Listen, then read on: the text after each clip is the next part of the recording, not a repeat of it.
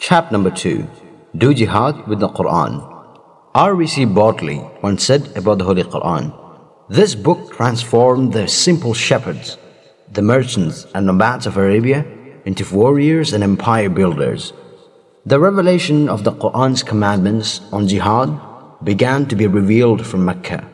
Among the Quran verses that were revealed in the context of suffering and hardship, there were verses that motivate the believers to wage jihad.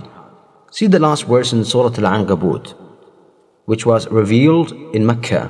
وَالَّذِينَ جَاهَدُوا فِينَا لَنَهْدِيَنَّهُمْ سُبُلَنَا وَإِنَّ اللَّهَ لَمَعَ الْمُحْسِنِينَ. But as for those who engage themselves in jihad, strive for us. We shall guide them in our ways. Truly, Allah is with the virtuous. Chapter number 29, verse number 69. What is a form of jihad which believers were supposed to wage in Mecca? The last verse of Surah Al-Furqan, which the Quran commentators date to the Mecca period, clearly answers this question. فَلَا تُطِعِ الْكَافِرِينَ وَجَاهِدْهُمْ بِهِ جِهَادًا كَبِيرًا. So obey not the disbelievers, but wage jihad, strive against them by means of it, with a great striving. Chapter number 25, verse number 52. What is jihad, which one is supposed to wage with the Quran? It is clear that this jihad is ideological struggle. The weapon with which the Prophet Muhammad ﷺ had waged jihad for the long 13 years was the Quran. He kept on waging jihad with the verses of the Quran, as and when they were revealed. It was this jihad that caused tempest of change in the minds of many people in Mecca. Jihad which the believers waged with the Quran caused the hardened, rock-like minds carved by polytheism and self-styled living to break forth clear springs of mercy and kindness, and to flow into a river of divine vision so as to be useful for people in Arabia and in the surroundings. How many stone-hearted there were whom the Quran rendered into soft-hearted. We can see this from the transformation of Umar bin Khattab. One day Umar came out, girt with his sword, with the aim of killing the apostle. Nu'aym bin Abdullah al-Naham al-Adwi met him and asked him where he was going. "I'm making for Muhammad." "You deceive yourself, Umar," he answered. "Do you suppose that Banu Abd Manaf, Hashim and Sahra tribes will allow you to continue walking upon the earth when you have killed Muhammad?" Hearing this, Umar said, "It appears that you have forsaken the religion of your forefathers and accepted the new religion." He said, "Your brother-in-law and your sister Fatima have both become Muslims and followed Muhammad in his religion, so you had better go and deal with them." Thereupon, Umar returned to his sister and brother-in-law at the time when Khabbab bin Arrat was with them.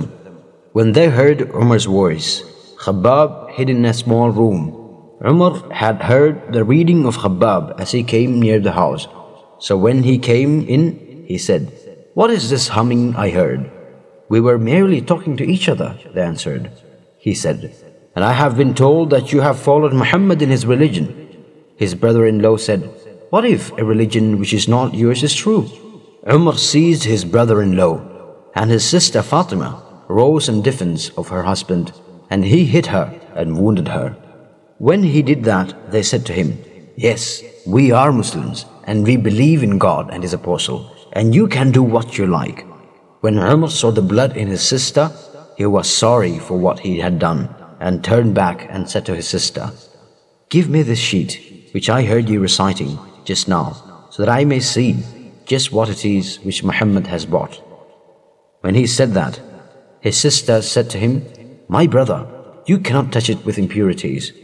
So Umar rose and washed himself, and she gave him the page in which it was written, "In the name of Allah, the Merciful and Compassionate."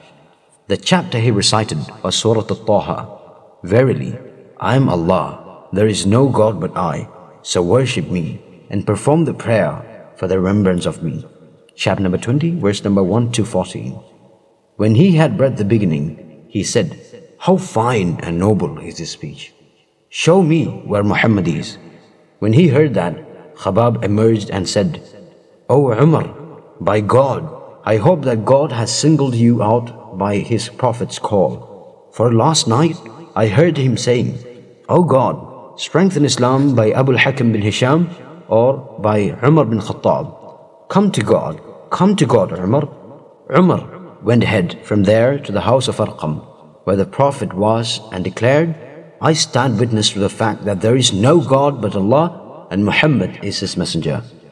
Makkah has witnessed a situation in which even the opponents of the Prophet obey the commandments of the Quran, fascinated by the bewitching beauty of the Quranic verses. Authentic hadith report the incident that when Prophet ﷺ recited the 53rd verse of Surah An-Najm, his followers prostrated, heeding the command in the words for prostration, and the polytheists who had been there listening to the recitation also laid down. The two hadiths in Sahih Bukhari are remarkable in this context. Abdullah reports, the Prophet recited Surah An-Najm, chapter number 103 at Mecca, and prostrated while reciting it. And those who were with him did the same, except an old man who took a handful of small stones or earth and lifted it to his forehead and said, This is sufficient for me. And later on I saw him killed as a non-believer. It is reported on the authority of Ibn Abbas, the Prophet ﷺ prostrated while reciting An-Najm, and with him prostrated the Muslims, the pagans, the jinns, and all human beings. Many followers of the Prophet ﷺ have stated as their reason to embrace Islam the oral beauty of the Quran while they were hearing it, and its meaning getting deeply rooted in their mind. Another follower of the Prophet ﷺ has the following witness statement. Jubair bin Mut'im reported, I heard the Prophet ﷺ reciting Surah At-Tur in the evening prayer. When the Prophet ﷺ recited this verse, were they created by nothing, or were they themselves the creators? Or did they create the heavens and the earth? Rather, they are not certain. Or do they own the treasures of your Lord? Or have they been given the authority? Chapter number 52, verse number 35 to 37. I was having my heart in my mouth then. Polytheists in Mecca were aware that the noble Quran had that magical power to transform the heart of people. Therefore, they desired that their wives and children should not listen to its recitation and took precautions for that. Though the polytheists wanted honest and truthful Muslims to exist in Mecca, even they were on a spree to torture them. They feared that Muslims' recital of the Quran would transform the mind of people. That is the reason why they placed before the asylum providers of Muslims the condition that they were not to be allowed to read the Quran aloud, lest their countrymen and family members would be attracted to the Quran. See an incident. Aisha reports, ever since I knew my parents, they have professed the true religion. Not even a day passed in our life without the Prophet ﷺ visiting us twice, mornings and evenings. Allah Azza wa Jal had given permission for the persecuted Muslims to migrate to Abyssinia. On his way, when the migrants reached Barak al-Ghimad, Abu Bakr saw a man approaching him from a distance. He recognized him straight away as the chief of Al-Qara tribe, Ibn ad-Dughna. Where are you going, Abu Bakr? He asked. My people have forced me to leave, so I will now travel about freely worshipping my Lord, Abu Bakr replied. Then Ibn ad-Dughna said, someone of your social standing and character shouldn't voluntarily leave or be forced to leave. You provide for the needy. You join family ties, support the weak, honor your guests and help others who are in trouble. I will provide for you with protection. Return home and worship there. Then Abu Bakr returned accompanied by Ibn ad-Dughna that evening. Wandering around the elites in Quraysh, Ibn ad-Dughna said, certainly, someone like Abu Bakr should not be forced to leave. How could someone like him be expelled as he provides for the needy, joins family ties, supports the weak, honors his guests and helps others who are in trouble? However, the Quraysh leaders did not reject the refuge given by Ibn ad-Dughna. They told him, you ask Abu Bakr to pray in his own house. Let him recite the Quran in the privacy of his house. Let him not disturb us and let him not publicly perform the prayer. We fear that he will mislead our women and children." Abu Bakr went along with their plan, but it did not take him long until he decided to do things in his own way. He built a place of prayer in his yard and began to pray there. Some women and children passing by began to notice what he was doing. Abu Bakr used to cry a lot while reading the Quran. This frightened the Quraysh leaders. They called for Ibn Dughna and said, "We have agreed in principle your protection for Abu Bakr on condition that he would offer prayer to his God in secrecy. But he violated that condition and has built a masjid in the courtyard, thereby publicizing his prayer and the recitation of the Quran. We fear that he would mislead our women and children. You should prevent him. If he agrees to restrict his prayer to the privacy of his house, he could do that. But if he insists that he will perform the prayer in public, ask him to resign the contract of your protection. We would not like to go back on the contract with you. We cannot ever acknowledge Abu Bakr's public prayer." Aisha continues, Ibn Dughna went straight to Abu Bakr's house and said, "You know what we agreed upon.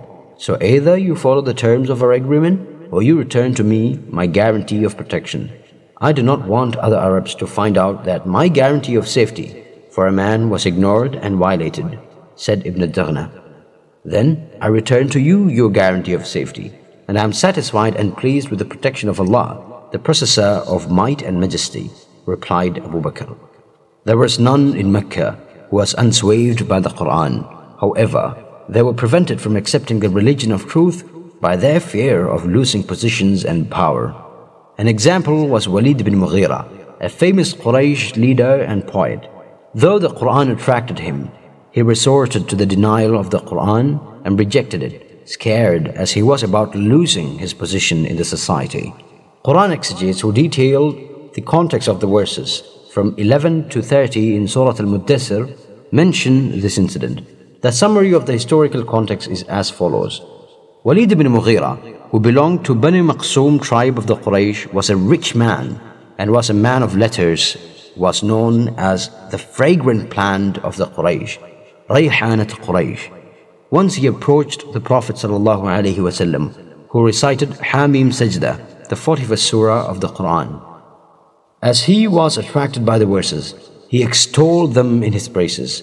Abu Jahl, having heard of this incident, rebuked Walid ibn Mughira and told him that if he did not criticize the Prophet and the Quran, the people would turn against him. Then he said, "What do I have to say about him? By Allah, there is none among you who know poetry, versification and affairs of jinn better than I do. By Allah, his verses are sweet and would surely trample all inferior poetry under it. This would become higher and none would surpass it." Forced by Abu Jahl to say against the Quran and Prophet Muhammad ﷺ, Walid had to finally save his face by saying that the Quran is sorcery. Though Walid's mind was swayed by the beauty and charm of the Quran, as well as the solemnity of his ideas, Walid was dissuaded from accepting the call of the Quran by his attraction to luxury and fame. This was the context in which the Quranic verses were revealed in criticism of Walid's actions. The meaning of the verses is as follows. ذرني ومن خلقت وحيدا وجعلت له مالا ممدودا وبنين شهودا ومهدت له تمهيدا ثم يطمع أن أزيد كلا إنه كان لآياتنا عنيدا سأرهقه صعودا إنه فكر وقدر فقتل كيف قدر ثم قتل كيف قدر ثم نظر ثم عبس وبسر ثم أدبر واستكبر فقال إن هذا إلا سحر يؤثر إن هذا إلا قول البشر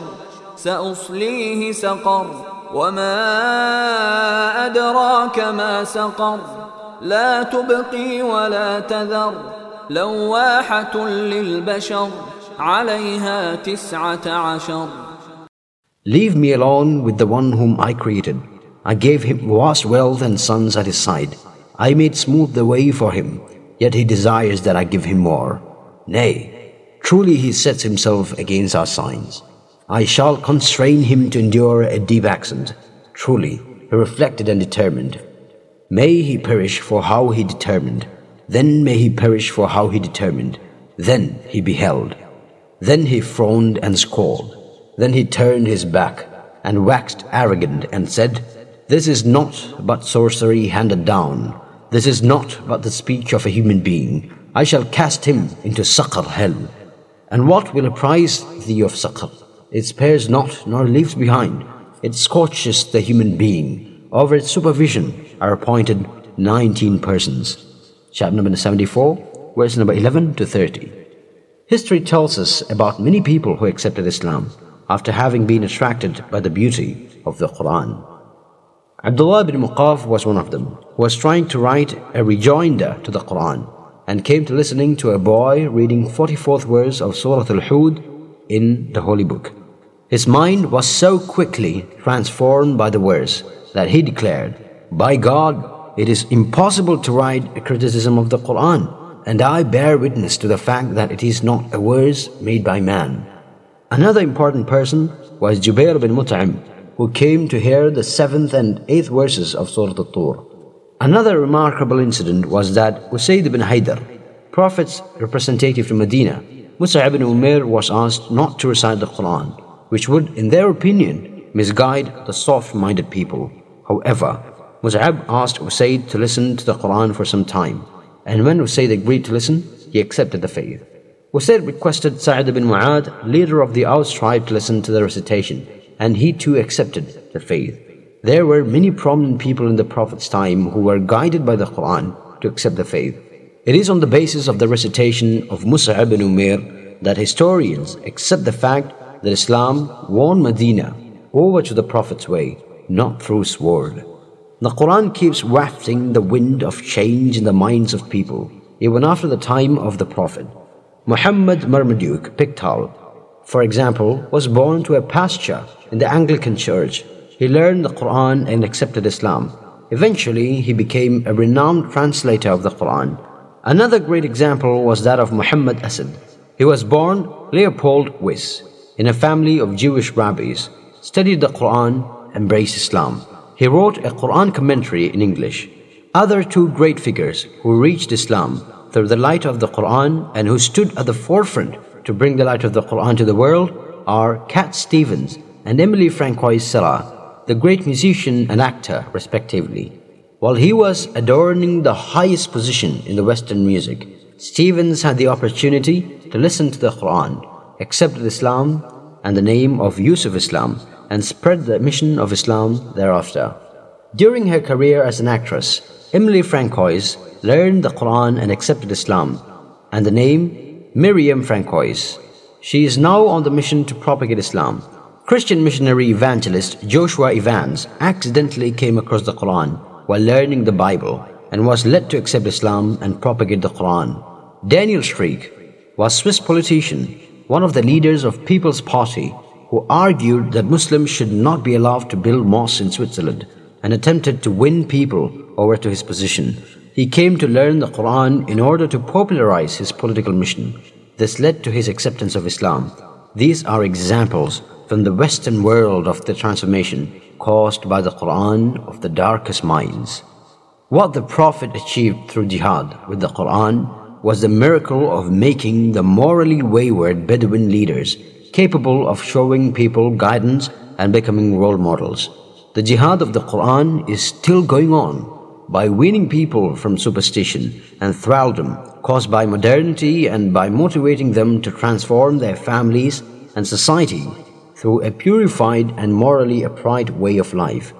It is not a weapon, but the Quran that has become a means to transform the heart of a people. The Quran introduces the jihad with the Quran as the greatest jihad, as it helps to transform the heart of the people.